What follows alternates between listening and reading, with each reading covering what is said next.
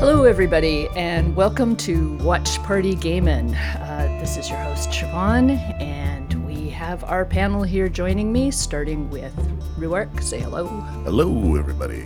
DW. Hi. And Samaria. Hello again. And today we are talking about episode 3 of season 1, titled Hard Times, aka Flirting Through History, aka the longest cold open in the history of television.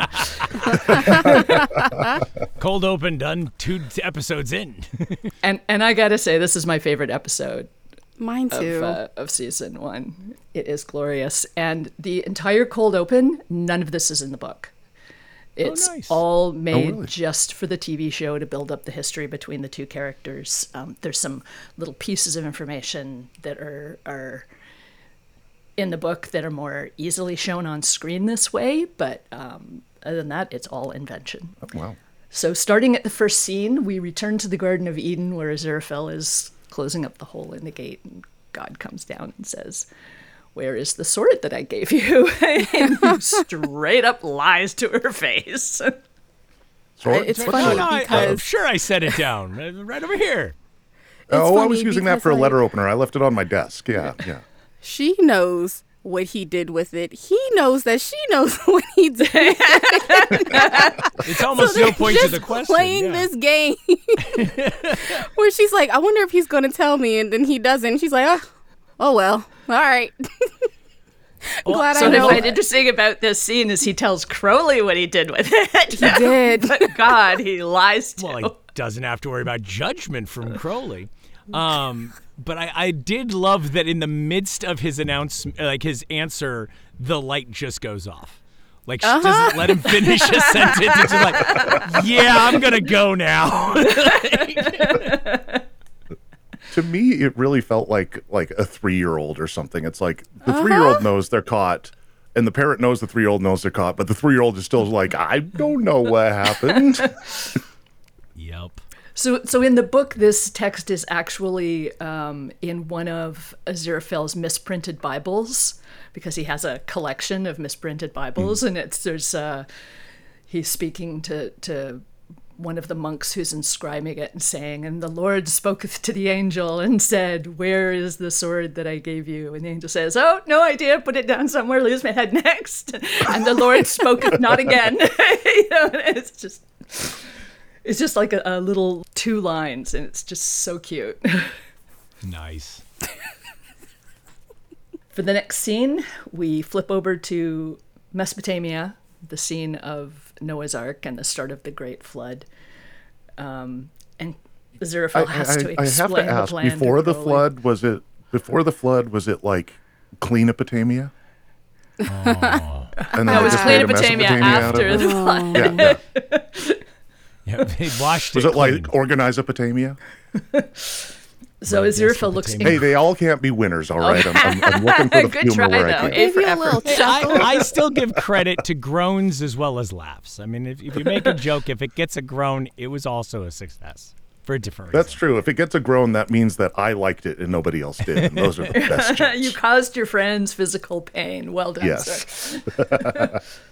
So the thing I got about this scene was just how incredibly uncomfortable Aziraphale looks during this whole thing. Oh, yeah. He's like having to explain something that he doesn't agree with, and he's talking to a demon. Of course he's not going to say, "Yeah, this is terrible." It's like the first time. Well, not not the yet first time, in their... but I think for them in their timeline, it's one of the first times where Aziraphale realizes like how thin a line he walks as an angel, where like he is fully aware of the risk of like actually saying, "I disagree with the Lord," but he can't help but not. And so he's still trying to sort this out. How do I like maintain my position as an angel, because it's a really nice like gig I got here, without like just co-signing everything, like being at least a little bit honest. And he doesn't quite learn. And Crowley right in front of him is an exact demonstration of what he's risking by disagreeing with heaven. Well, I also found it interesting, and I don't think I noticed it on the first watch, but now seeing how brazen Crowley is to not hide his eyes at this time. And then like over time starts with the glasses and what have you. But right now he's just walk around with these blazing demon eyes with no feel or need to hide. Yeah, I this is noticed that too. the time of Nephilim too, though. So maybe just like people who are a little bit weird looking is normal. I don't know. Yeah, I think they kind of know that, like the people at this point in time know that not everybody on Earth is human, and so like and also they're just they don't know anything yet, not really in terms of science. So if someone has a pair of snake eyes, that's just them. That's their business. Yeah, and birth defects are a thing, and they didn't have sophisticated surgery. I actually saw that a different way. I kind of saw it that kind of when he's standing around without his glasses on in the middle of a group of people, I kind of saw it as like they're kind of invisible to the people around them. They're observing, but they are not. Well, then even with those moments. Aziraphale, then because there's a point where Crowley starts hiding his eyes. Yeah. And that is not clearly the case currently in that scene. Yeah. The theory that people can't see them does hold some water, though, because you see the scene where they are leaving the whole instance with the paintball, and the cops are arresting everybody, and they're just walking through the center of the crowd, and nobody's looking at them. Yeah, I get the feeling that they can kind of shift their relationship with reality, as it were, so that they can either just observe or actually be part of it as angels and demons. Yeah, because I was going to say they order drinks, which means they clearly can be seen in that moment. Yeah. When they want to be. Yeah. Yeah. 'Cause, I mean, I think about You're at like the bar, when you want the bartender to be able to see you. yeah. Well, I think First. about when Gabriel shows up at the bar. You turn and look one way, and then you turn back, and there he is. It's like he just kind of appeared out of nowhere, and just kind of feels like he was like non-corporeal, and then just decided, okay, I'll be corporeal now, so you can see me. For shits and giggles, he was definitely doing that on purpose. I think Gabriel does everything on purpose. Yeah. I'll buy that. Designed to make you uncomfortable as possible. So he's the guy who announced Mary's pregnancy. Can you imagine that guy coming up to say, "Congratulations, you're pregnant." Glad tidings. I mean, people get that experience every day. Get a pregnancy test that doesn't have the answer you want. Like, fuck. All right, shit. So the next scene is the crucifixion, which is, quite frankly, a super ugly scene to watch. Yeah. A note about this, Crowley is actually dressed as a presenting female. Oh, yes, I wrote In that this down in scene? my notes, too. He is. So this is the second time we see Gender. Crowley embodying a female body and female dress. Yeah, fandom had so much fun with this, like, in a happy way. Like, he keeps his pronouns, but that doesn't necessarily mean that Crowley identifies as anything in particular. Or, like, when he's nanny. Like, Crowley's, very much... His pronouns are nanny and ma'am. But, like, no one comments on this. Like, Aziraphale doesn't blink. The demons, I assume, don't have a concept of gender. Like hell, the demons in hell. Yeah. Crowley does because he's been on Earth forever. But it's Crowley identifies as evil. Yeah, Crowley's like whatever suits my mood on any given day. That's what I'm here for. And Mazel Tov. I've seen it said that Aziraphale doesn't have a gender and Crowley has all of them. Yes. I love that. Which I have to admit, I kind of really like that. yeah, that works. I like that. The other thing, I went searching through Tumblr because, and unfortunately I couldn't find it, there was somebody who did a breakdown of their clothing in this scene. And one of the things they observed is that, first of all, Crowley's clothes, not just being a woman's clothes, but are also very expensive because that kind of dye would have been very difficult to get. And that Aziraphale is also dressed in clothes that are very expensive, but from a time period about 100 years earlier. Like you see that he's not dressed the way anybody else is. I did notice that, but I thought that was just him. Honestly, Crowley's kind of that way all the time because he drives a car from the 1920s. in 2020. Yeah, Crowley has expensive Yes. Yeah, taste. he likes stuff about 100 years ahead, 100 years behind the time. So Aziraphale is the one who's wearing the clothes that Oh, are Aziraphale. Okay. yeah, dated from and I wish I could have found the post because I am trying to remember, and I think it's like a more of the culture that they named was more of a like shepherds, like more of what's the word I'm looking for? Not settled people, but nomadic. Nomadic is the word I'm looking for. Actually, that now that I'm thinking about it that way, that does make sense because he's kind of the one who studies humanity by their history. And you see him, in modern times wearing like the same waistcoat and He jacket finds that something he's- and he sticks to it. yeah, exactly. Where Crowley just likes expensive. There does seem to be a certain amount of I'm going to look fabulous. And to talk about the actual storyline in the scene, I mean, they're both really obviously very disturbed by what's going on. Crowley is obviously the demon who tempted Jesus, said, just terrible things are going to happen to you if you go along with this plan. Just come with me and be a normal person, potentially powerful person.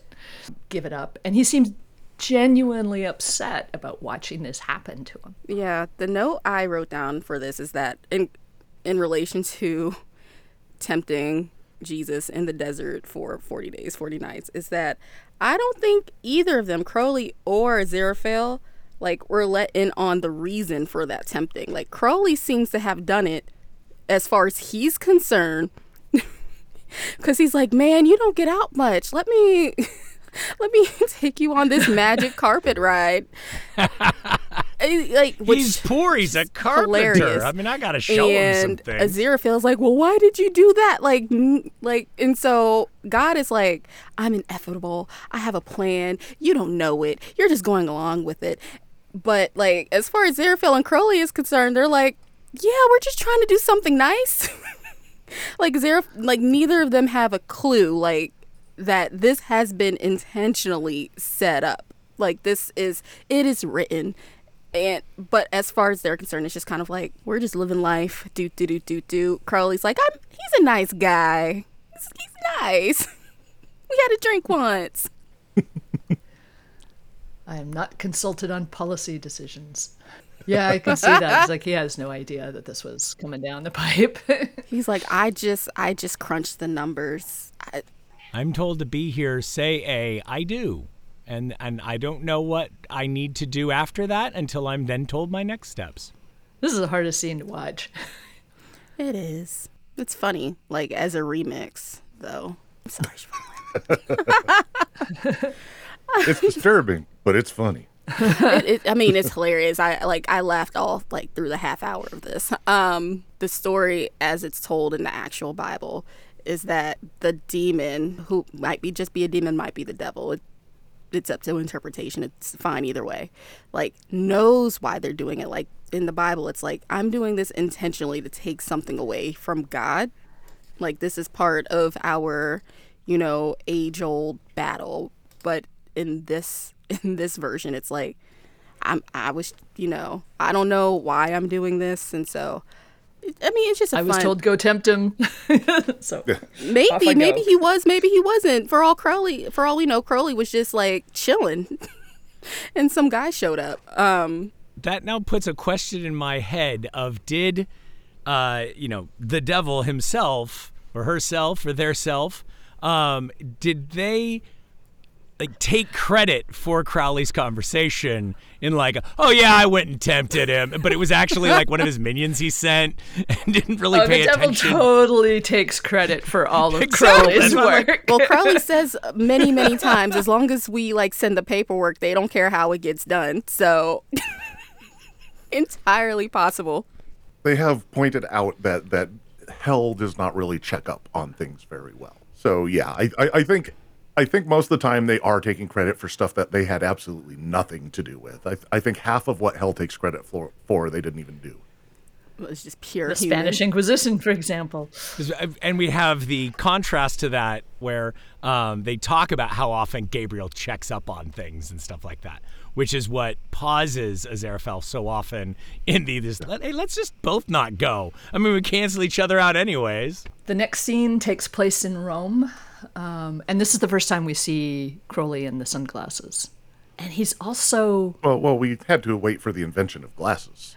There's that, and also he's a lot more closed off. Like, he's not at all receptive at first when Aziraphale comes up and talks to him. I think that's the point where we start seeing Crowley a lot more closed off emotionally. He was... Like, you see him on the Wall of Eden, and he's very blithe and curious and open, and then you see him here, and he's like a completely different person. Yeah. When you do get the end of this scene where you get to see him open up again a bit. Aziraphale When draws Aziraphale him makes out. the, like, I could tempt you, and, like, he's like, okay, let's have that drink. Yeah, I think Aziraphale surprised him there. This was the Just one the way he time frame worded it. I had to look up because I didn't know what was going on in Rome in 41 AD. But it's Caligula. Oh. It's terrible things. Like, I'd always read. The assassination of Caligula happens in 41 AD in Rome. So you got the end of the reign of Caligula. And Crowley may be a little burnt. Like, a little bit like, man. It's like, humans are terrible. Yeah, I always read this as he's grieving, actually. Like, and it's very interesting how peppy and happy Aziraphale is. Aziraphale is in his element. Like, whatever that element is, that like he's having the time of his life in 40 whatever AD Rome, which is not necessarily a good place to be. Like, I don't think Rome is like a good place to be, like, anyway. Like, ancient Rome just did not sound nice. But Aziraphale's like, wee! And Crowley's like, damn, this sucks, actually. I just think Crowley was upset because they were outdoing him. Like, Crowley was like, What do I have to do? They're already doing all this evil on like, their own. I don't even have anything to do. What's my job at this point? Like, I just think he's just disappointed in people, like literal people. Yeah. Like humanity's I like buy they that. killed the Son of God, who was just like, as far as Crowley was concerned, just a nice guy who was trying to do something good for like his culture, his society. You know, they assassinated him, you know, and then here comes Rome in this situation. Like, everything's just hell. And like, yeah, he's having a crisis, but also he's like, as a demon, I'm like, I have seen the worst of the worst, and people outdo me every time. But we did get that beautiful moment in the, like, during the crucifixion of, well, what'd he do? Like, told everybody to be nice to each other. Oh, yeah, that'll do it. He's gotten to know humans over the last, 4,000 years, and he's like, yeah, sounds like humanity to me. One of the things that I thought, I had to actually sit and think about this for a while, is Aziraphale walks up and says, still a demon then? Which is like just this really out of left field thing to say, except if you think about the fact that, like, what was it, 40 years earlier was when Jesus was sacrificed to earn forgiveness for all of humanity for our sins. Now Aziraphale knows the point of that sacrifice. He goes up to Crowley and says, so what about you? Did you get forgiven? Are you still a demon? Do you get to go home? Can we just be friends? Can we be the same side now? Can we do each other's hair? I never considered that. I think, again, I read that a different way. I read that more as like, he's like, are you still a demon? Like, I'm kind of wondering if I'm still an angel. Are you still a demon? That's an interesting Kind thing. of, you know. I like that. Like, are we meeting somewhere in the middle here, or is that just me? You know. Are we creating a third grouping that is mid-ground? I think humans are. I don't know Demons. if Aziraphale's Demons. quite I ready like for demons. that Demons. yet. I think he gets to that point, but I don't think in Rome that he's quite ready for that acknowledgement of what's happening to them.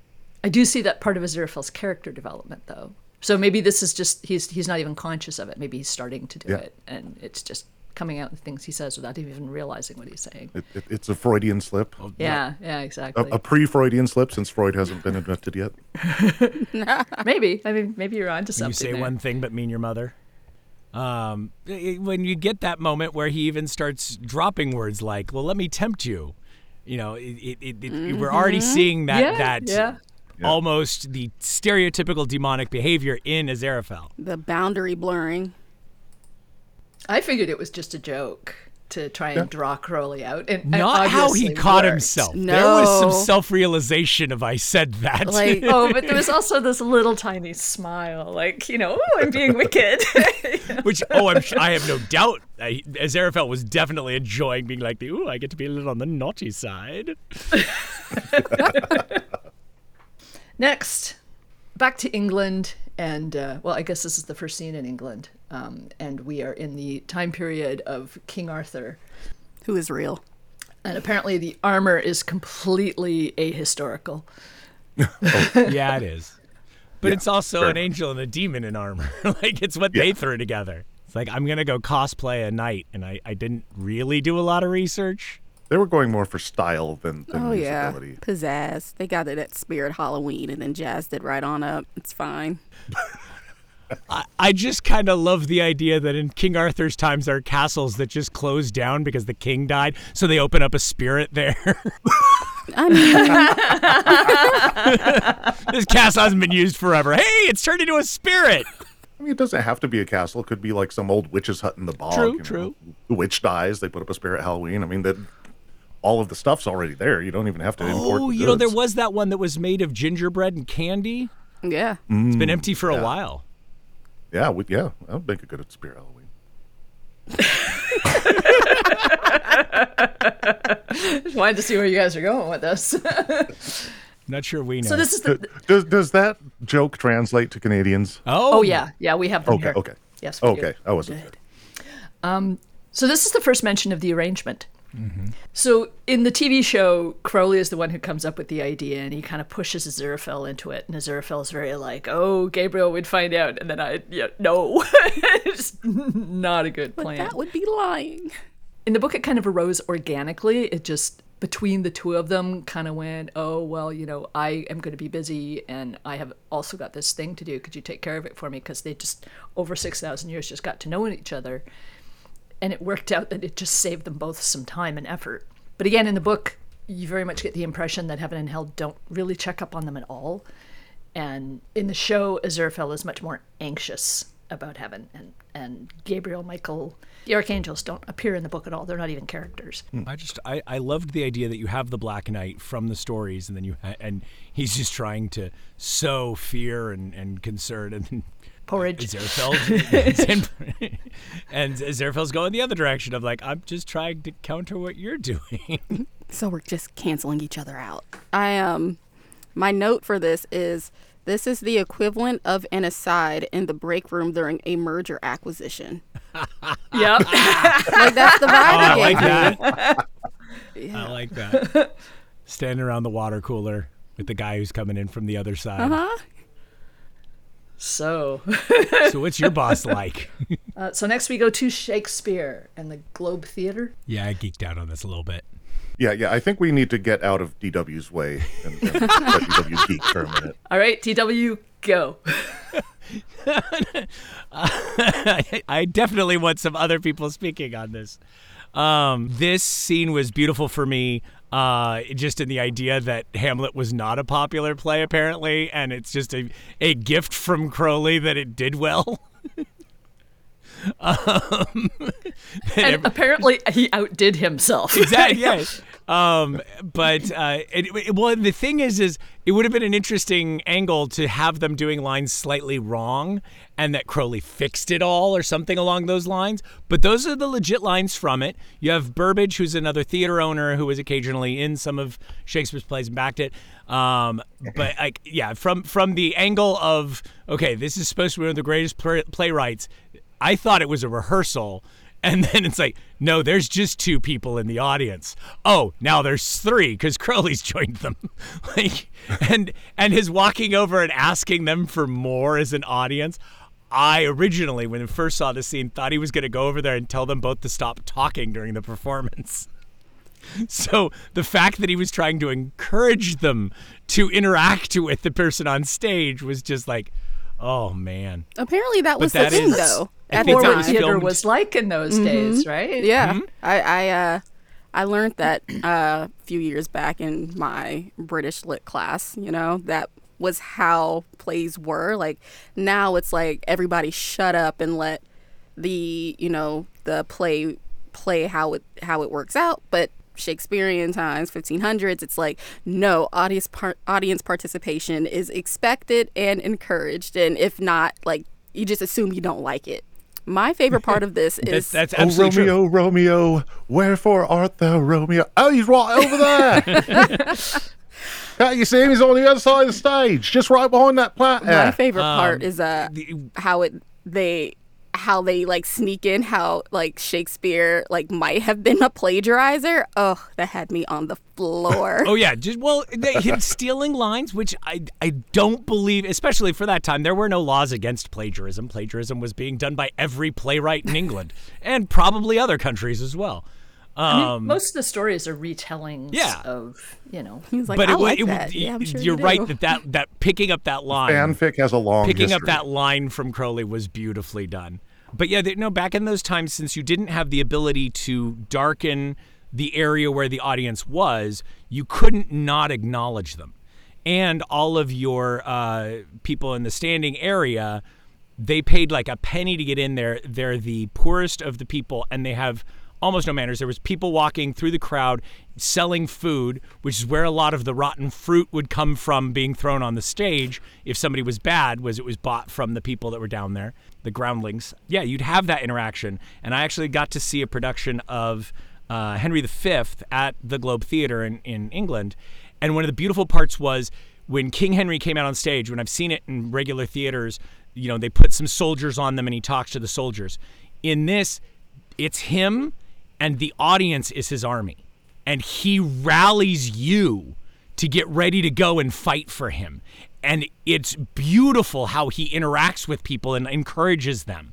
And that is kind of the magic of that proscenium, open air, groundlings, kind of setup, is you were part of the show. Dope. I just have to interject on this. I think the fact that Crowley made Hamlet into something huge makes perfect sense to me. Because I could never understand not a Hamlet fan. How do you go on for 4 friggin' acts trying to figure out if you should kill your uncle that took your birthright and is nailing your mom? Yes, of course you kill your uncle. Like, why do we have to go on about 4 acts about this? Just it should be over right in the first No, if act. this Bam, took kill the place in uncle, done. Appalachia, it would have been like 5 minutes. It's fine. This play. Yeah, exactly. I just like the fact that one of Shakespeare's most popular plays was From a gift demon. to Aziraphale. From a demon. Yeah. Went from the bloody, horrific, there's some really dark stuff in Hamlet. And in Hamlet. And man, the fact that was a gift from a demon to an angel. Yeah, I'm okay with that as headcanon. As somebody who has studied Shakespeare my whole life, I'm okay with that. That tracks. a note about the filming. The original script actually called for the Globe. This is filmed in the actual Globe Theatre. Yep. Yeah, you can tell. The original script was for it to be a crowd scene, for them to be meeting during Hamlet, with Hamlet being as popular then as it later comes on to be. Except when it came time for the filming, they were told they would only, because they were still using the theater to show plays, they were told they were only going to have an hour to film it. And they're like, all right, we can't possibly get all the actors in place and all the crew and everything in and out and film in an hour. Can't be done. Yeah. So, change of plans. It's just them. 3 or 4 other people. We get it filmed really fast. They did this all, I think, in like 1 take. Oh, wow. Got them the hell out of there. Oh, man. That's cool. And at this point, the actors knew each other and they were able to kind of like work with a really fast script rewrite and just do it. Well, it worked out. I don't know what the original script had in it, but I noticed this is the first time where Aziraphale outright admits that he cares about Crowley as a person. So I don't even think he realizes that's what he's doing. But like Aziraphale says, it's about like doing things the right way for the sake of doing things the right way, like very lawful good, whatever.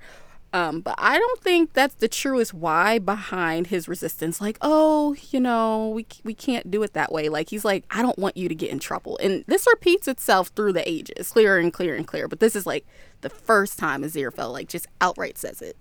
I was like, he's growing up. I suddenly am realizing something. In their relationship, Crowley's love language is gift giving. Mm-hmm. Oh, yeah. Aziraphale, being the snake, wasn't necessarily trying to hurt humanity by giving the apple. Yeah. Yeah, I like that.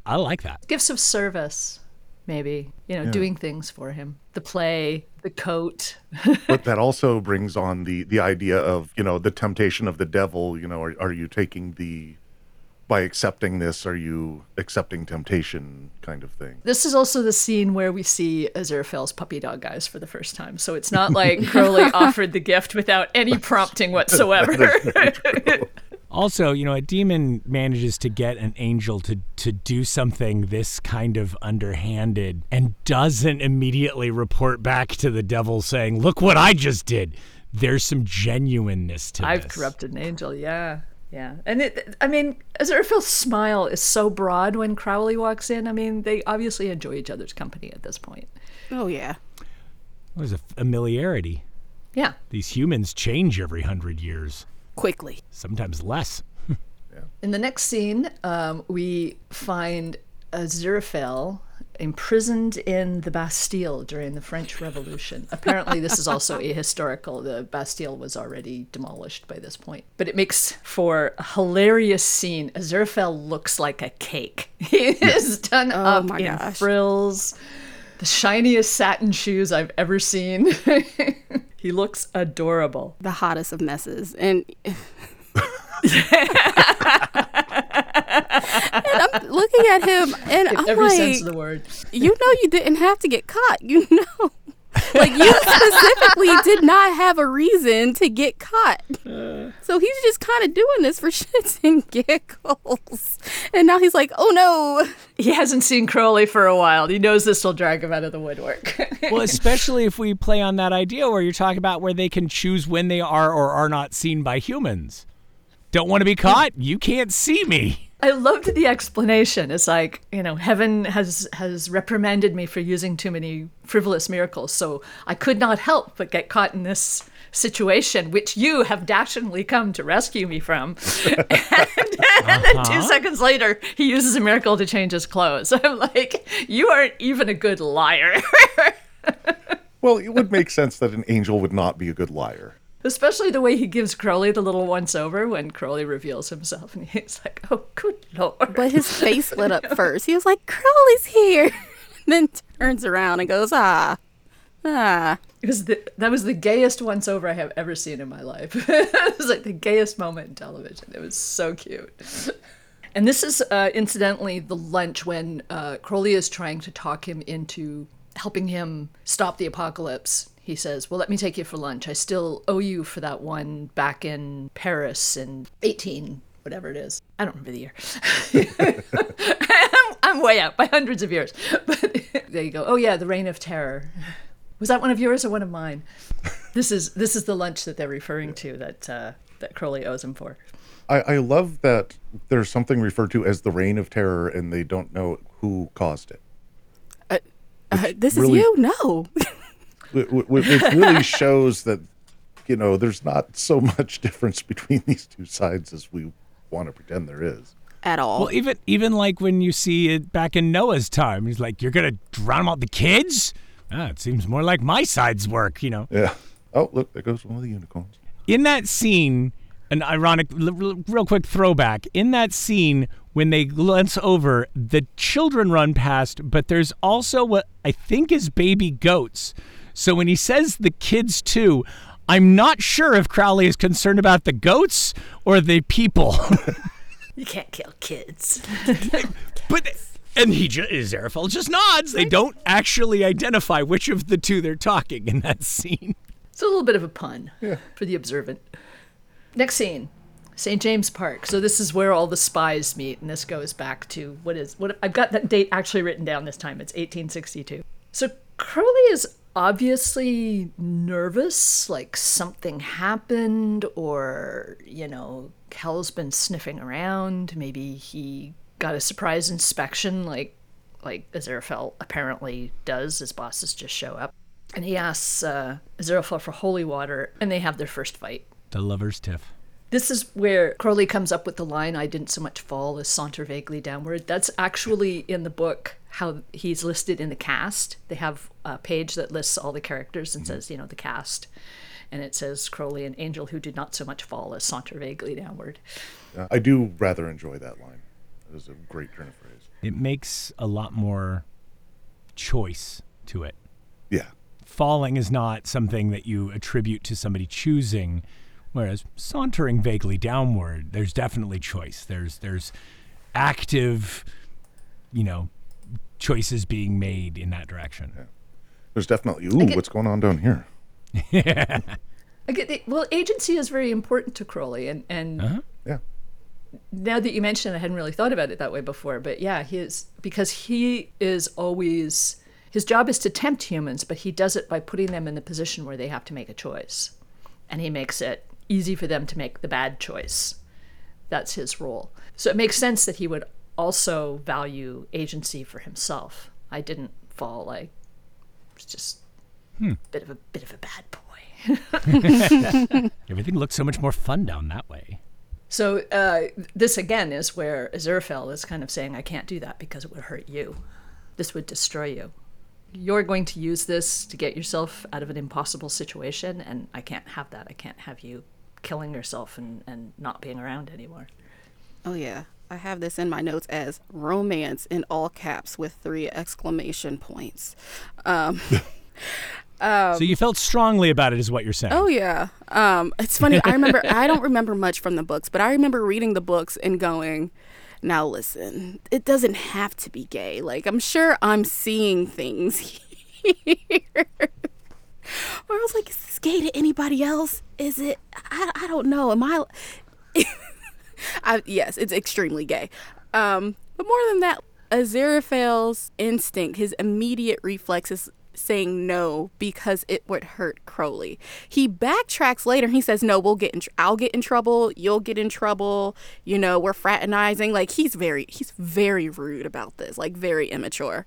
He's in the closet, but deep down inside, like before he remembers himself, he's like, no, because he essentially says, because I love you, because I want you around, because I don't want anything bad to happen to you. And I was just like, that's beautiful. Romance. And it's funny that this follows, him saying, well, I'm an angel, but you have fallen, like he perpetually has this thing where he has to keep reminding Crowley that they're on opposite sides. I don't know if he's reminding Crowley or reminding himself. Valid point. So they have their fight. Aziraphale storms off, and they don't see each other until World War II, and we get the scene in the church where Aziraphale is having an absolute blast being a double agent. He is having so much fun in this scene. It's a game. He's got a big smile on his face. Oh, yeah. He gets to be the character in all of the books that he reads. It's so cute. And then, of course, he finds out that he's betrayed, and Crowley comes in for the rescue.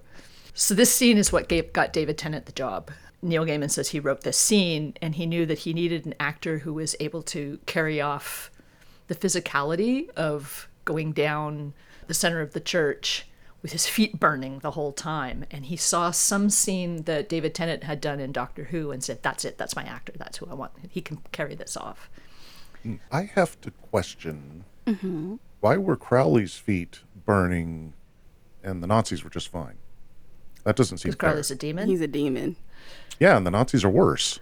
They are worse, but they are human. And humans are never barred from a church, no matter what their situation is. Like, that's the point of a church, for better and for worse. I'm gonna have to disagree with God on this one. Yeah. There would be a lot of officials of religion who would not be allowed in churches. Vatican would be mad at me. That would out a lot of people. It would make things a lot easier to identify It'd be horrible very handy. people I wish it if were they the just couldn't case. walk into a church. Save us a lot of time. I think we energy. should start a petition. Let's start that petition with God. Dear I agree. God, Please let the consecration affect humans. Thank you. Love, Samaria. Dear God, are you there? It's us watch party. Dear God, hope you got the letter, and I pray you can make it better down here. But like, I bet, Anathema would probably be able to sense something. Adam would probably be able to sense something because they're like, they're both human, but like they are ethereal in the same way that angels and demons are. But that's why Crowley's affected, because he's not human. I'm still saying it doesn't seem fair. No, it's not. Oh, fair is not It's beside the necessarily a point. factor. Fair isn't part of No, God's plan. unfortunately, Okay. I'm sorry. One of the things that I think this particular scene serves to do is they're talking about Agnes Nutter's book again and how they're re-emphasizing how it's the book of prophecies that is actually true, and that's why it's so important. And obviously, the second reason is for the continued development of Aziraphale and Crowley's relationship. They haven't spoken since their fight in St. James Park, but when Aziraphale gets into trouble, Crowley still shows up. It still bails him out. It still rescues him. And then at the very end, you have the scene where the church is demolished. Crowley has rescued Aziraphale's books, and he says, fancy a lift or something like that, or lift home or something like that, and just walks away. And there's this scene where Aziraphale is staring after at him, and he looks at the books and he looks at Crowley, and there's violin music, and you focus in on Aziraphale's face, and it's like every romance movie realization moment you've ever seen. Oh yeah. Like you could have flashing letters on the screen that says love story, and it could not be more obvious. It was so beautifully done. Yeah, there was everything but the hearts in the eyeballs going on in that. Mm-hmm. And I mean, literal life or death situation. Like, they're going to leave the planet if something isn't done immediately. Aziraphale saves himself and he saves Crowley. Like, it takes him 5 minutes to realize, the books. Like, he wasn't thinking about those damn books. He was like, no, I'm saving me and him, and everything else we'll figure it out later. And he doesn't even realize that was his decision-making process. Like, he loves Earth. Like, this is very clear, but like, when it comes down to it, Earth is just the setting. It's just a plot device for him and Crowley. Crowley remembers the books, There's though. a couple of additions. Oh, Crowley gives him that gift. Mm-hmm. I know this is important to you. Crowley doesn't read. He says, I don't read. He doesn't. But books are important to Aziraphale.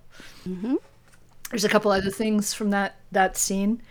There's a lectern on the I'm such a bad Catholic. I have no idea what it's called, but basically the place where the priest stands, the lectern is shaped like an eagle. There's a couple of scenes in Crowley's apartment where you can see that lectern. He saved it. It's in his apartment. Interesting. So if you go back through some of the apartment scenes, you can see, like, I think it's beside the TV or it's down a hallway or something, but you can see it a couple of places in that scene where the demons are talking to him. Is the word you're looking for pulpit? Could be pulpit. That makes sense, actually. No, that's what's left over after you juice the priest, is the pulpit. The pulpit. Yeah. The other thing is that church was a real church that got bombed during World War II. It's now, I think, they didn't bother rebuilding it. They put a garden in there or something. So, like, just some of the walls are standing. Wow. So Michael Sheen has talked about this scene where, especially like the violin music and all that. And he says that he thinks that's the moment where Aziraphale fell in love with Crowley. I think that's the moment where Aziraphale realized that Crowley loved him. Yeah. Yeah. And I think that the scene where Crowley realizes that Aziraphale loves him back is when he gets the holy water, which is the next scene that takes place in 1967. With Crowley in the most amazing beetle hair. The beetle hair. I loved it. Which, by the way, before the invention of glasses, was a way Crowley could have hidden his eyes. Just really long bangs. do the Yeah, he was Sia pretty thing? close in that. He's gonna Yes, exactly. do that in the early thousands when emo pop punk comes Are back. we sure Crowley is not Sia? That good point. I mean, you have a valid point. I've never seen them in the same place at the same time. Never seen Sia's eyes. Yeah. So in this scene, Crowley has come up with this Byzantine plot. He could just pay somebody to walk in there, scoop up a bottle, and walk out again. But no, it has to be a heist because that's way more fun. Obviously. Crowley wants to be James Bond in the worst possible way. So one of the things from the book is when it talks about the Bentley, it says that Crowley's only ever put gas in it once, because one of the gas stations was having a thing where if you bought a tank of gas, they would give you these free bullet hole decals. And so he's got the gas just so he could get these decals and stick them in the window of the Bentley. And the scene where there's a scene where Aziraphale and Crowley are talking to each other where you can see the bullet holes right behind Aziraphale. He wants to be James Bond in the worst possible way. He just thinks this is so cool. Also in this scene, he meets Shadwell for the first time. I know. He was kind of cute, not gonna lie. Played by Scott Arthur. Yes, he cleans up much better in this scene. Lance Corporal Shadwell of the Witchfinder Army. So that explains how he meets Shadwell. I don't know how Aziraphale meets Shadwell. I guess just if you have a group of people called the Witchfinder Army, you keep in touch as a matter of principle if you're working for Heaven. I just found it so silly. I was like, I don't know if they're taking him seriously. It turns out, yes, they're taking him very seriously. Like, everybody's taking this seriously, and nobody's thinking to, like, Google it, look it up. Like, there have to be records of this sort of thing, and yet both of them, get your best man on it. I trust you. Why? Well, to be fair, it is not the most ridiculous thing that humans have ever come up with. This is true. And the Witchfinder Army used to be a real thing. Yeah. So the idea that there's still a few people around, poking other people with pins is probably not Well, and far-fetched. the get your best man on this also brings up an interesting thought is the fact that it does not seem to have been a report on Aziraphale since Eden. All these years of being off the radar, the non-squeaky wheel must be working perfectly. So then we get the very heartfelt scene where Aziraphale gives Crowley the holy water and says, you go too fast for me, Crowley. And it's all very sad and romantic. And then we leap to the credits. Gosh, it was half the episode, a cold open. Yeah. This is the part where I usually just stop watching this episode because I love the cold open so much. It satisfies me and fulfills me all on its own. Yeah, it's beautiful. And finding out that none of that is in the book is even better. Yeah.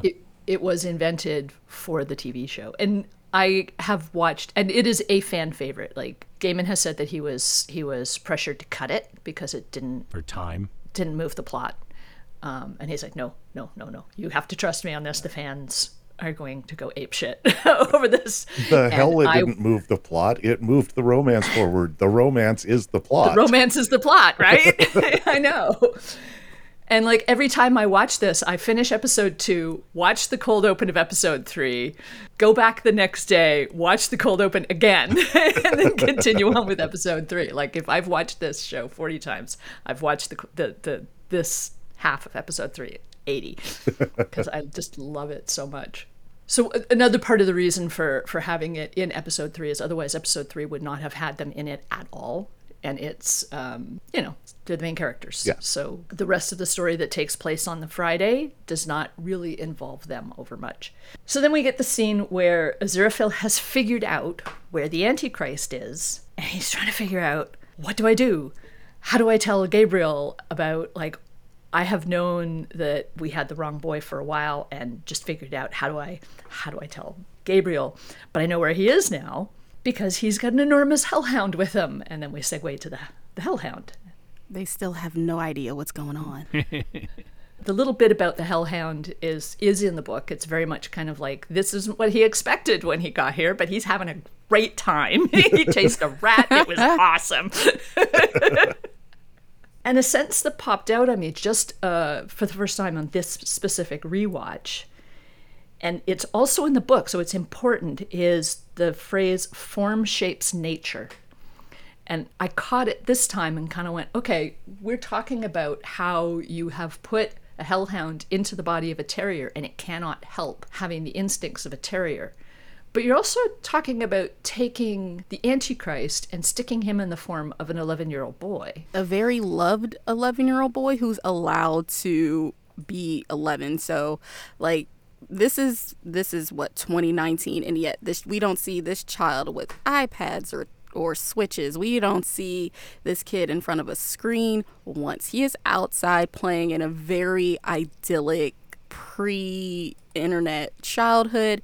He has friends who are growing up very similarly. You know, his parents are a little goofy, but they clearly adore him. They're trying their best to raise him right. He has a bit of a mean streak, but but it's in the way that's very normal for an 11-year-old boy to have a mean streak. He clearly is kind and respects people in a general sense. Even so, like, he's not rude to his friends. He likes listening to them. And, you know, the Antichrist was supposed to be this spoiled, rotten, overly privileged, nationalistic, you know, kid who was supposed to be raised by, like, deeply misogynist, racist, like, white men, you know, an abused mother, the whole, maybe not abused, but at least neglected, you know, where, you know, everything around him is supposed to just generate, like, the worst kind of frat boy you could ever meet. Like, a Trump, essentially. And instead, you get... we see Warlock as a teenager, and he is glued to, you know... Right. His phone, and he is, you know, very spoiled. I want an escape room for my birthday. And you can see the difference between their lives. You know, Adam's very curious, like, he likes to explore, he's interested in new people, he doesn't assume Anathema's, like, weird. She's just a person who's new to this small town. Oh, cool, let me talk to her. Yeah, I'll go in her house. Yeah, there can't possibly be anything bad about going to a stranger's house who everybody calls a witch, who's, you know, nowhere, like, it's just an American landed in this middle of nowhere town in England and has no, like, family or friends connection to it. He's just very sweet, even when he's being, like, a little bitchy.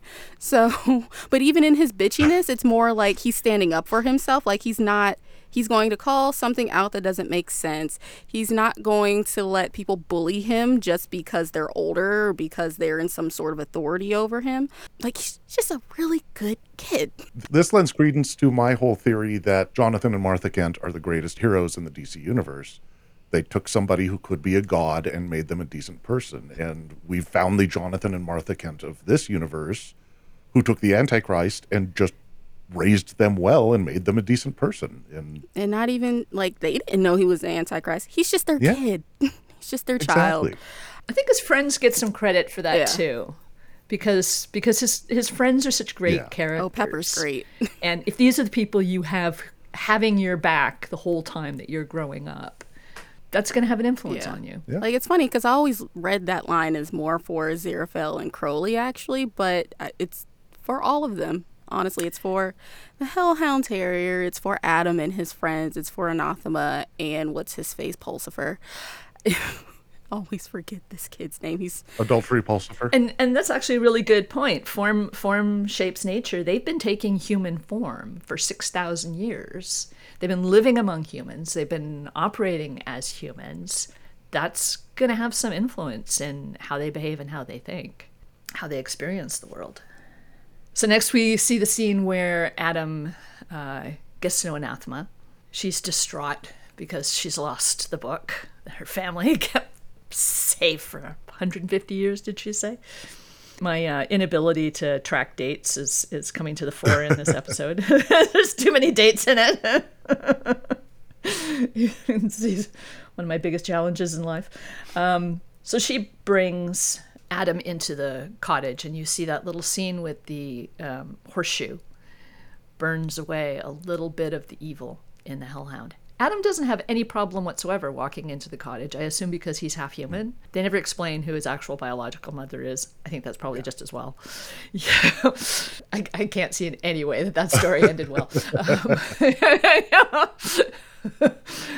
But it does have an impact on the Hellhound, and he just becomes just this little bit less evil by going in. And I think that becomes important later.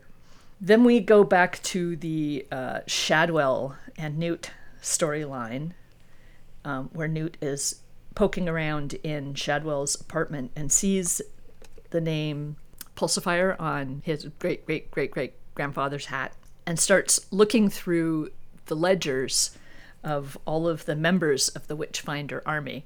God then explains the members of the Witchfinder army, most of whom are named Smith, but then you start getting into like Major Milk Bottle and Table and Sergeant Pepper, which I thought was absolutely I was like, brilliant. my guy, you can literally just like go to the nearest store, pick up a newspaper, and just steal names. Like, you don't have to invent them.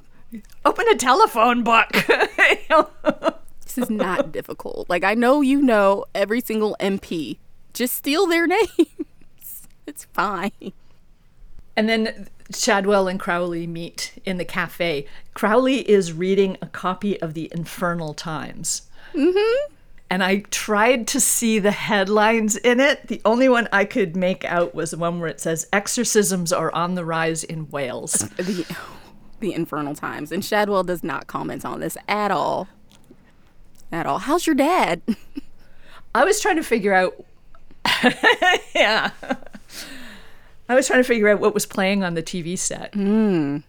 Because it looked interesting, but I didn't recognize any of the scenes.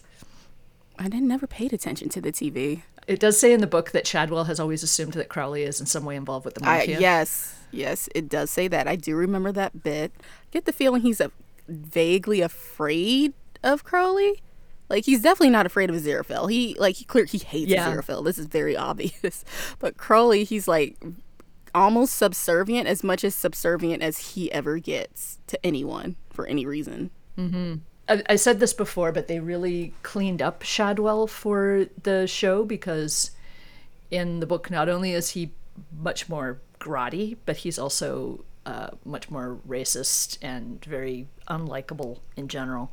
You know, he's still got the whole yelling harlot at Tracy, but you get the impression his heart isn't in it. No, because he's still eating her Sunday roast. I love how he's always yelling harlot at her, and she's like, "Oh yeah, I'll bring over dinner later today." Yeah. She knows. Which is very typical. She's like, of men it's that. a harlot of love. So we have a brief scene where Anathema is teaching Adam all about ley lines and conspiracy theories, auras, and all the other conspiracy theories. And she lends him the magazines. I found this really interesting as part of like the whole God's ineffable, I know what's going on and you never do, because like Anathema does not know that Adam's the Antichrist. She does not know that she is playing a critical part in the apocalypse as it's supposed to go, as her own ancestors predicted it would go. And she just thinks, oh, I'm just sharing some hard-won wisdom that's been tried, like that's been attempted to be eradicated by big pharma and Western government. I am sharing knowledge with this young child who, you know, should have it because just the man is trying to stomp it out. Meanwhile, like, I was like, damn, this show's actually really smart. And because neither one of them know the role they're supposed to play, that they're going to play yet. And he keeps telling her who he is. There is, like, I mentioned before, the scene where she says, "Have you seen a beast?" And he goes, "Well, there's dog." Uh-huh. There's also a scene where she asks him something about, you know, you live there, and he goes, "This is my world." Yeah. From here to here to there to there. That's like explicitly stated. Sure does. I own this. This is mine. Well, I don't think he knows. Like, he's just very confident in who he is, and he's like, yes, this is my world. This is mine. This is a beast. Like, he's being dead serious, but he doesn't realize that he's actually speaking the truth, just on another level of it. And like you mentioned that, you know, he has this idyllic childhood where he's roaming around the fields and in the woods and playing at the clubhouse as opposed to playing video games. And Newt comes up with this thing later about how he controls, like, the weather is always perfect. Always perfect for the time of year. A lot of that year. idyllic childhood is because Adam has designed it that way, because he has created this idyllic childhood through his ability to influence reality. Yep. He wanted it, so he got it.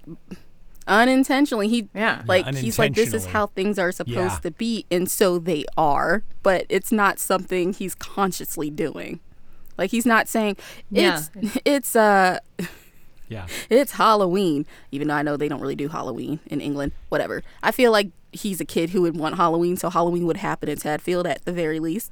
So he'd be like, it's Halloween, and so, like, the costume he wants is always available, always perfect, always ready on time. He always gets the best candy at the doors, and there's always candy at the doors, whatever door he stops in. You know that the town always has the most perfect decorations. The pumpkins are always perfectly ripe when he goes to pick them, et cetera, et cetera, et cetera.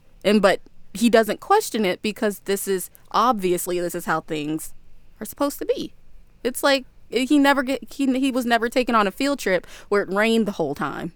It's a field trip, so of course the weather's going to be perfect. I hope it's perfect, so it is. Yeah, the mere fact of we're going to the beach tomorrow, so I hope it's sunny. It's going to be sunny. Yes. It's going to be however, whatever temperature he thinks is perfect. You know, the sand is never going to be too hot to be barefoot on. The food's always going to stay perfectly cool in the cooler. Like, everything will just no go one ever right. gets food poisoning. No, like, the bread's never going to be soggy. So he's Taviran. Oh, absolutely. He is the most Taviran ever Taviran. So the next scene is Aziraphale shows up in heaven and tries to explain what's going on. That the actual Antichrist is not the son of the ambassador, but somewhere else. What I find interesting about the scene, he doesn't actually tell heaven that he knows where the Antichrist is. He hasn't told Crowley, but he also doesn't tell heaven. Yeah. Yeah, this is when I also realize that Aziraphale doesn't know how much he's lost the plot. Like, somewhere in his mind, he's still thinking, oh, well, I am the same as heaven, and heaven is the same as me. So if I tell them how wrong we are about the apocalypse happening, of course it won't happen. Like, even though on some level he recognizes how different he is, he does not know that, like, he's an angel, but he's no longer with heaven. Like, I don't quite know how to articulate this, but he's thinking, oh, I just have to tell them how wrong we are and they'll agree with me, and yay, everything's fixed. You know, we don't have to go to war. The apocalypse doesn't happen. And they're all like, no, dum-dum, we're like, the show must go on regardless. Like, we don't care if there are some hiccups. Like, the Antichrist is down there somewhere. He's got the hellhound, therefore apocalypse is now. And Aziraphale seems genuinely shocked. Like, he's upset about this. He does not realize how, like, different he is. Not until this point. He still seems to think that he can persuade them to his point of view. And that ship has sailed, but he hasn't figured that out yet. Well, there's a certain amount of also a decision that I can hide certain cards and play them later if needed, but I'm going to be much more calculated about how I play this. He's a little slow on the uptake. God bless him. Speaking of God bless him, like, I found that interesting. I should save this thought for like 3 episodes from now. Yeah. Speaking of interesting, like, no one's checking in with God. I noticed this in Supernatural too, where like the angels are just kind of like, we're running the show. Like, they kind of take the place of God, and so like it's not only Aziraphale not realizing that he's not aligned with heaven anymore, at least the other angels. It's the other angels like never stopping to think about, oh, like, is this God plans? Does Aziraphale have a point? Yeah, God, nobody... And she's just chilling. She's like minding her business. She's just watching. The other angels are so confident that they are doing what God wants them to, that they never stop and question themselves. Aziraphale questions himself constantly. All the time. The others are just kind of like, nope, we have the policy. We're running things here. Questions himself, questions the party line, and yet is still very much an angel. He doesn't notice that, though. Like, he's still so worried about falling that he doesn't realize that he hasn't yet. He has arguably done something just as bad as every other demon, but is still an angel. So clearly he's doing something right, something that's part of her ineffable plan, and just does not realize. He has not put two and two together yet. The other thing I really noticed about this scene is it seems all the scenes in heaven are shot in such a way to make you physically uncomfortable. Oh, God, yeah. This scene, they seem to have ramped that up to 11. Everything is out of focus. The lights are blinding. The faces are right up in the camera. Nothing is solid. For a place that has nothing in it, I get sensory overload just by looking at the screen. It's awful. Nothing's in it. Where is everybody? Like, when you're in hell, like, it's a different kind of sensory overload. Like, you are aware that there are, like, human souls down there and, like, bad things are happening. But in heaven, like, it's empty. There are no angels. There's no dearly departed. There's nothing there. It's just glaring lights and people who are standing uncomfortably close. It's like a mall in a wealthy neighborhood. Nothing there. Yeah. Ain't shit there. So from there we go to a scene where Anatha meets R.P. Tyler. Neighborhood watch. R.P. Tyler, every home association has an R.P. Tyler. Right. I notice he doubled back. Like, he passes her once, says hi, seems to be like, okay. And then when he circles back on his dog walking, he's like, wait a minute. Which is very, very HOA. Like, very suburban behavior. Like, you were fine until she was just a little bit, like, you noticed she was just a little bit out of place. She wasn't responding to you the way you wanted her to respond, and suddenly it's a problem. And then it was not a problem when he realized he thinks she's a Taurus. And then when, she is completely herself, and I love this about Anathema, like, she doesn't even notice how weird she is. She just is.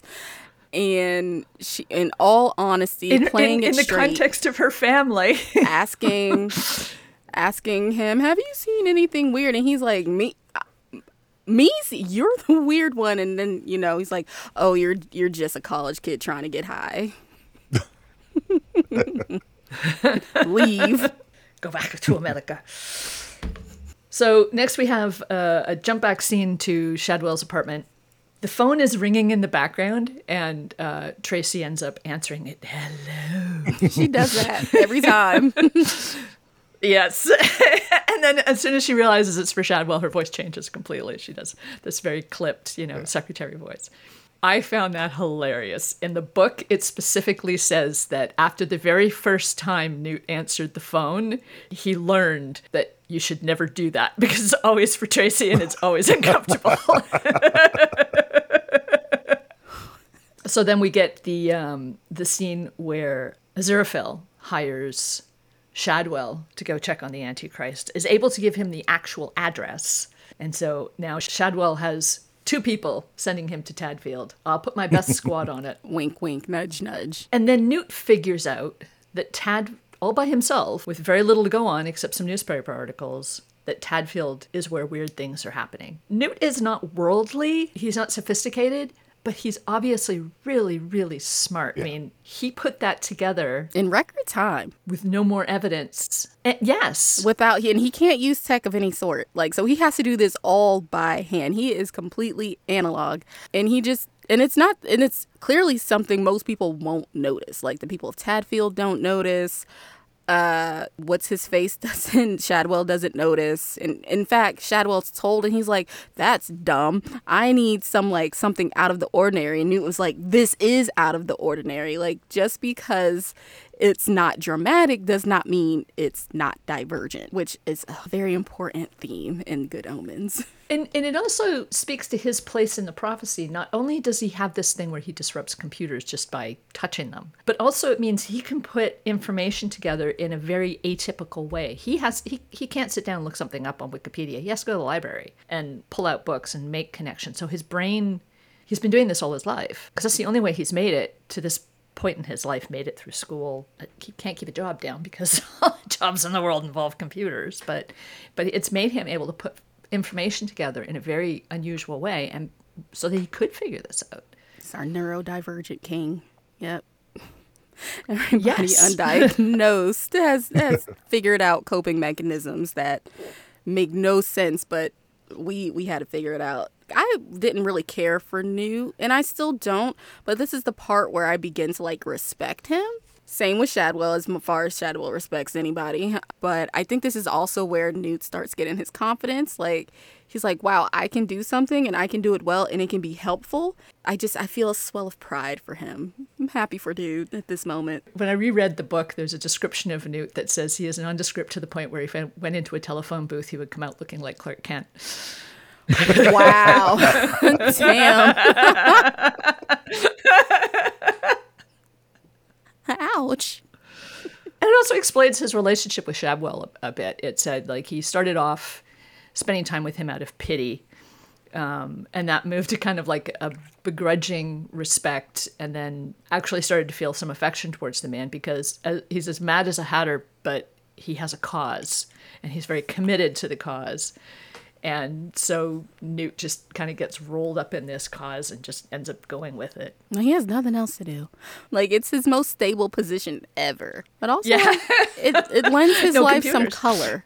Like, Newt's just Yeah. had a very bland, flat life. And for once, it's like he has something to look forward to every single day. It's always something, like, new happening in the Shadwell household. It gets him out of the house.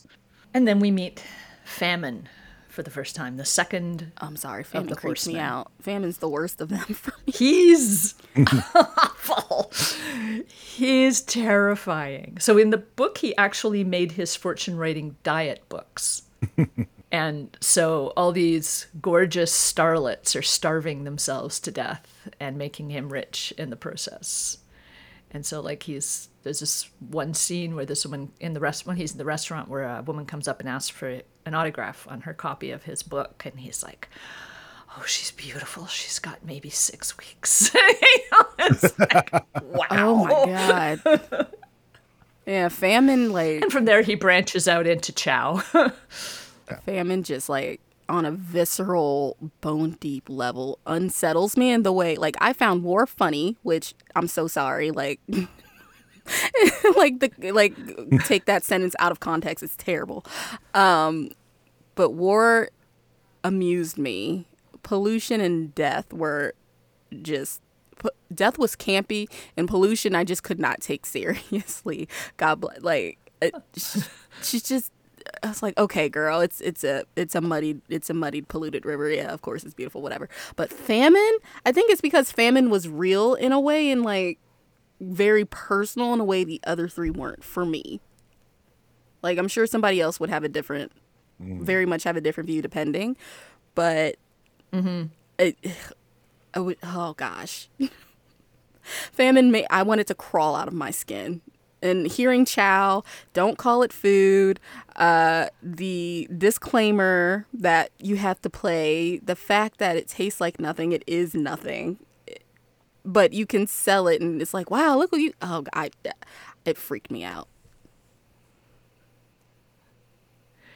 Do you remember when they came out with those potato chips that were made with Olestra? It's like fat that was engineered so that your body just wouldn't digest it. Is that even still on the market? No, it's not. No. After people started shitting themselves after eating those chips, But they no, took them off the market. the diet pills still are. Fat that doesn't digest just goes straight through you. The diet pills still are. Food that doesn't actually have any food content. Yeah, like not even speaking about candy or junk food, but like It's disturbing stuff. just like processed packaged food. Like if you actually look at the ingredients, you're like, this is nothing. This is absolutely nothing. Well, I remember growing up back in the 80s and my mother just constantly buying a string of new products that had less stuff in them, candy without sugar and things like that, because, sugar was the bad thing. Oh, fat is the bad thing. So here's all this stuff without fat. Rice And it was just, cakes. food without food, just like you're saying. And it became Yeah. a societal thing. 100 calorie snack bags, which I'm like, listen, if I'm going to Yeah. eat an Oreo, I actually hate Oreos. I just want the Oreo. Like 100 Yeah. like the calorie just, count is beside the point at that instance. I'm eating this because it tastes good. And that's the thing that got me about chow, is that it also didn't taste good. Like it had harmed you, but you didn't even get the benefit of like making your taste buds happy. You were just miserable start to finish before you were finished from the anal leakage. That's a wonderful euphemism right there. I gotta say, thank you to the 20th century for bringing us anal leakage. Nice way to tie it all back Doesn't together work. with the Olestra as well. Yeah. And just how giddy he is about it. Okay, so No, I don't like famine. two horsemen down. Next, we have Crowley calling Aziraphale to meet at the third alternative rendezvous, which Aziraphale Has to specify. has asked which one that is. Which one's that? Is that the record store or is that the coffee place on Third? Like it just reminds me of like neighborhood kids, and they have their elaborate like games and secret societies that they and so do we meet at the exasperated. swings or You're at ruining the the pool? game. Like we meet at the basketball court. Well, this is more evidence to your fact that Crowley wants to be James Bond. Oh yeah, come Now on. you have to meet me at the secret place and say the Third code words alternative and stuff. rendezvous. Like there's before no we need can, for them to do that. He could have just said, "Meet me at the bandstand." No. We have to obfuscate everything just because we can.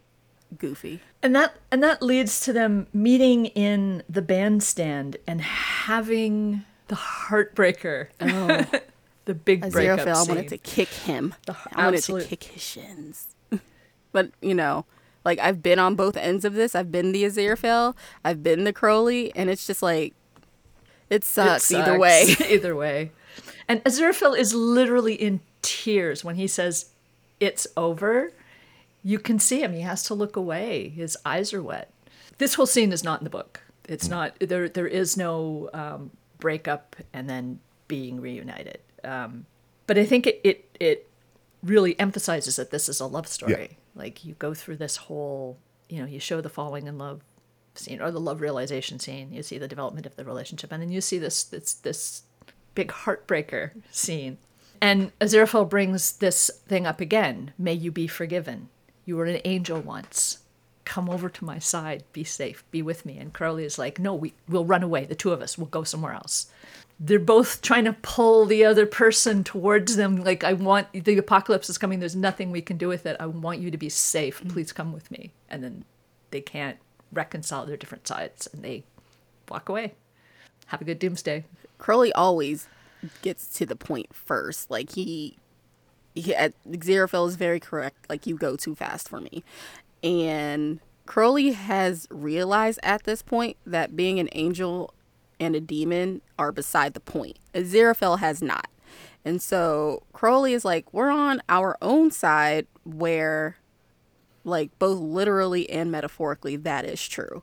But Aziraphale either hasn't noticed that's the case or hasn't reconciled within himself that's the case. And so he's still clinging he's still afraid of to heaven. the infrastructure that, if not keeps him safe, because he knows by now that he is very unsafe. But it's the devil he knows versus the devil he doesn't. So to speak. Like Aziraphale is not good with not knowing what's coming, which is why he's always so uncomfortable the last 6,000 years with everything that I can relate to that. right. Everything that's happened. And he's like, I don't like that this is happening. He didn't know that it would. Like, and he's like, why would it happen? That's awful. In a kind of backward sense, he's like, okay, well, even though this is awful, it's still what I've got. And it informs the structure of my life. And so I'm going to stay here, even if it no longer serves me. And that I've had this breakup, too, with people. When you think about it, Crowley's already been through the absolute worst thing that can happen. Mm-hmm. He's been through the fall. Very early on. He does not like being beholden to hell, but at the same time, he's figured out a way to kind of work around them. Aziraphale still fears the fall because it hasn't happened to him, and it's still potentially there as a way of punishing him. And so he's going to be much more constrained. He's going to be much more fearful, and he's going to be, Yeah, so, it's like however much he's pushed his boundaries, he doesn't know what the trigger is. Yeah. That would go from you're an angel who's gone rogue, but you are still doing what you're supposed to as an angel versus, oh, you've crossed the uncrossable line. You cannot U-turn back. That's a wrap. Off you go. Mm-hmm. And, changing sides at this point in the game, he has no guarantee that he would be able to get back to Earth. So falling also has that risk. Is it going to cut him off from Crowley because Crowley's Earth agent and Aziraphale no longer is? So there's also that.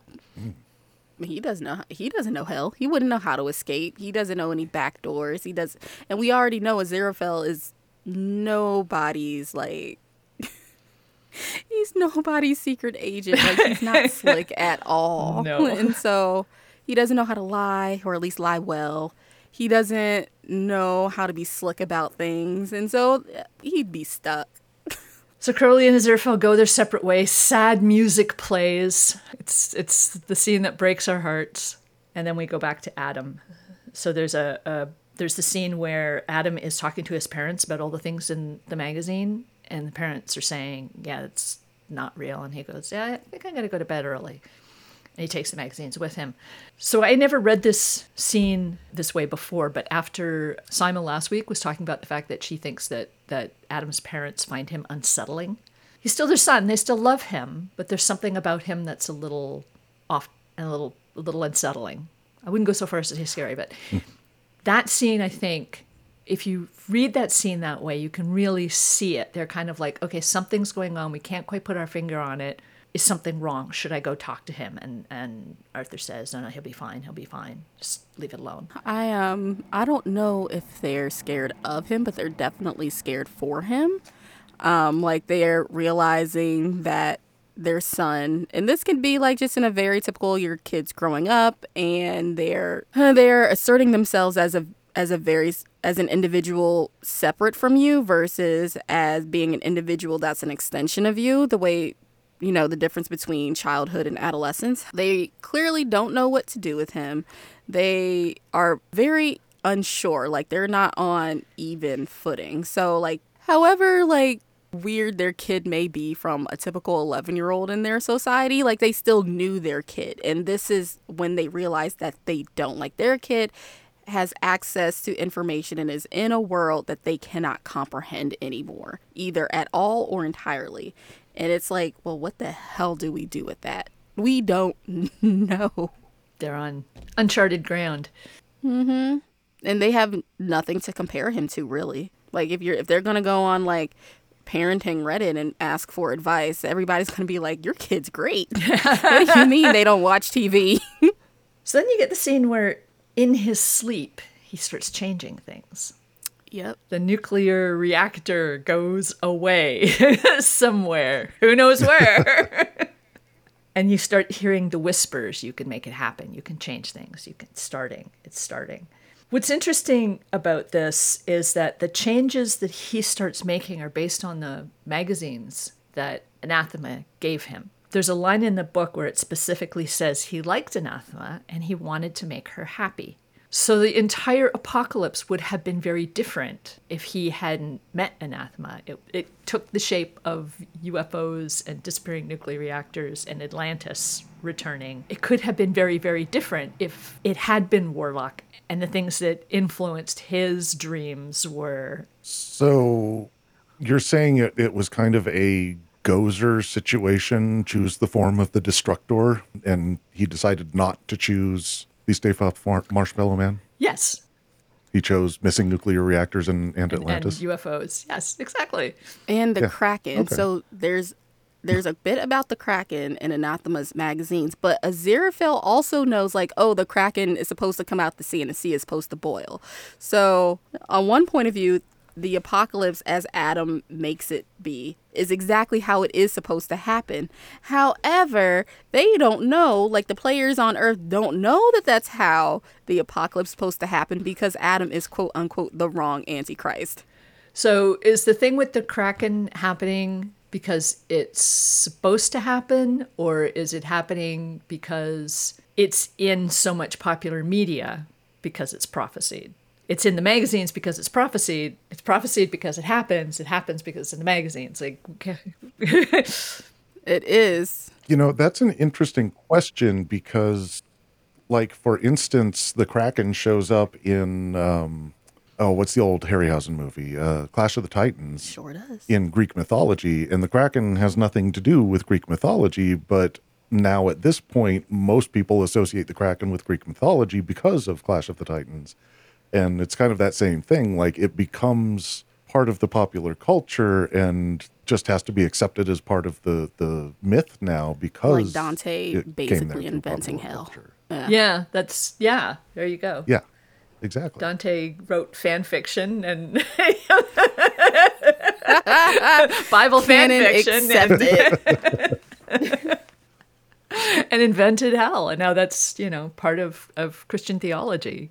So I want that kind of influence one day. So Anathema's ancestor prophesied all of, what was going to happen over the course of Armageddon, put one of her descendants into the middle of Armageddon, and thereby influenced how Armageddon happens, how it manifests. But heaven doesn't know this. Heaven and hell still thinks They think they're they in chose charge. the wrong Antichrist. They have no idea.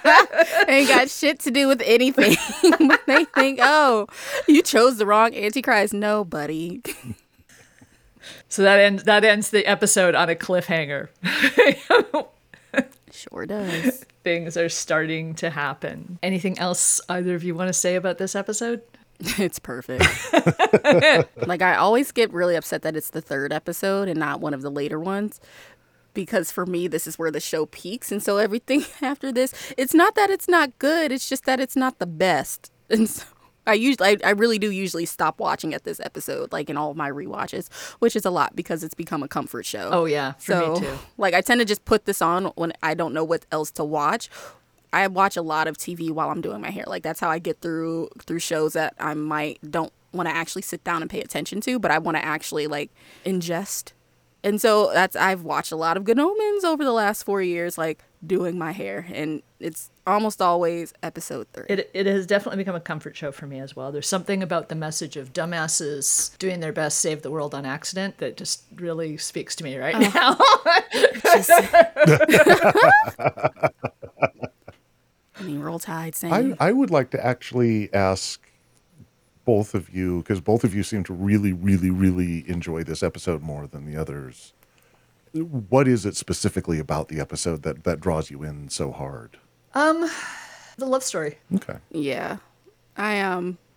Just more explicitly spelling out the love story is In the book, okay. they're much more of an old married couple. By the Yeah. time you meet them, they've already had their 6,000 years to go. They have an established relationship. They're dealing with very little interference from outside.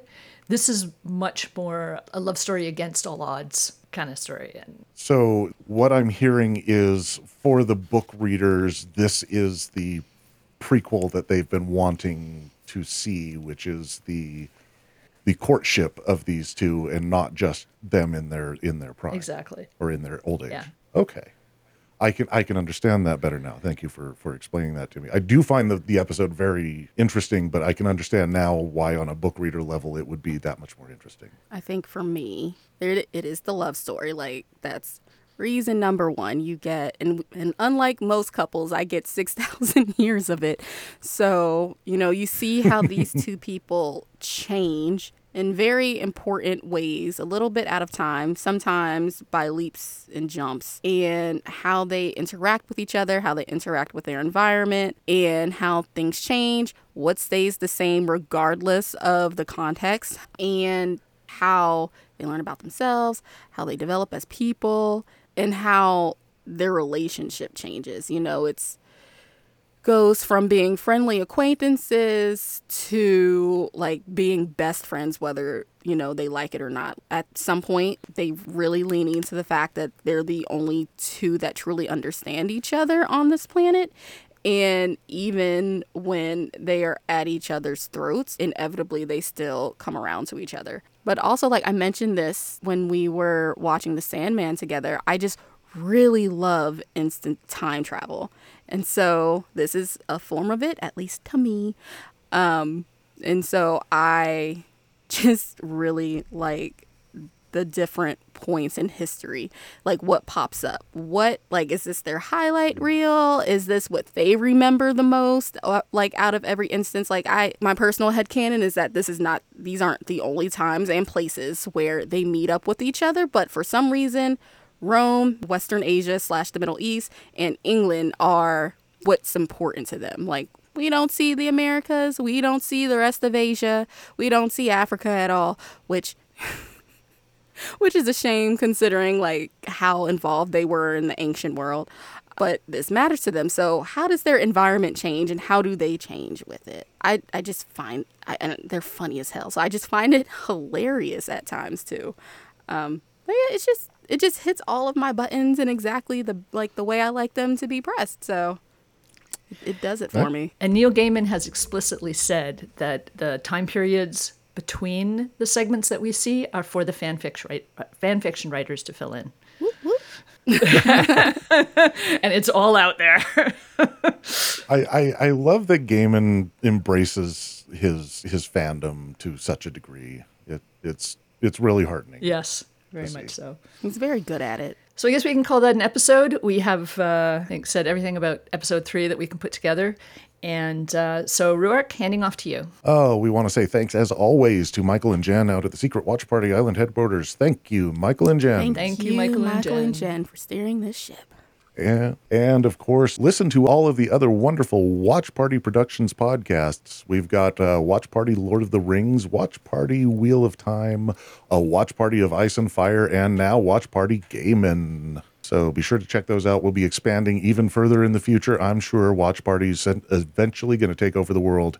And if you want to get in touch with us, you can find us at Gaiman Watch Party on Instagram and Twitter, or you can send us email at gaimanwatchparty@gmail.com. We'll read those on the air.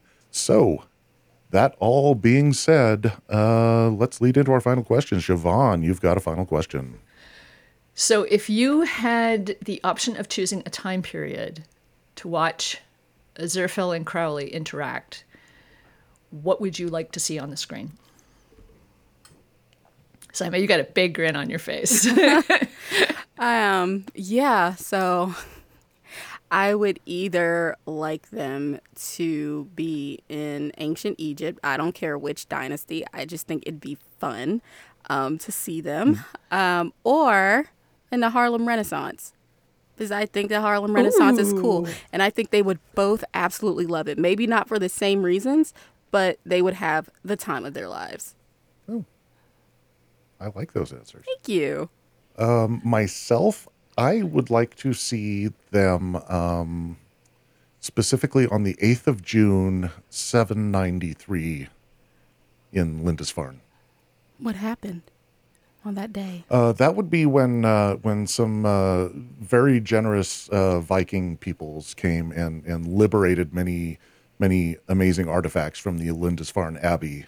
Oh, Roll and Tide. began the age of Vikings coming to the British Isles. I'm personally imagining Aziraphale in my head in some kind of a monk's outfit and Crowley rolling up in full Viking gear. And that would be awesome. I would pay money for that. So Samaria managed to take both my answer and my backup answer. Oh my gosh. Great minds. Because my first answer was Egypt, specifically during the time of Moses, to see how they were involved in that story. And my second answer was leaning towards Prohibition in the U.S. and like the whole Great Gatsby scenario. So Oh, now I but have to come up with prohibition. number 3. Wait. Yes, they would have hated that. But who's on speakeasies. which side? Because the answers could go either way with this. Oh, yeah. They're both in favor of prohibition, but for opposite reasons.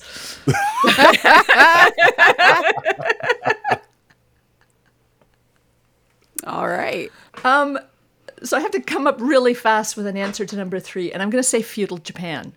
Ooh. Just because Ooh. it is a very structured society, and I think Aziraphale would really Aziraphale likes order in his external world. He likes to know where everything stands, whereas Crowley is a little shit disturber, and I think both of them would absolutely flourish in that environment. But again, like for that. opposite reasons. Yeah. Oh, that's cool. I really like that. I liked all your answers. Well, I get my first choice automatically stolen from me by the show because it would be Shakespeare. But no, I came up with an alternate option. I would love to see them at the Inquisition. Oh. I'd love to see who's feeling how about all of that going on, because there's a lot. I get the feeling they would both just kind of walk in, look around, and be like, well, somewhere else. Yeah, this is not my scene. Yeah, I hear that the south of France is very nice this time of year. Want to travel? Yes, Or the let's Australia. Chinese right now. Let's head over there. Head to Australia. Let's go to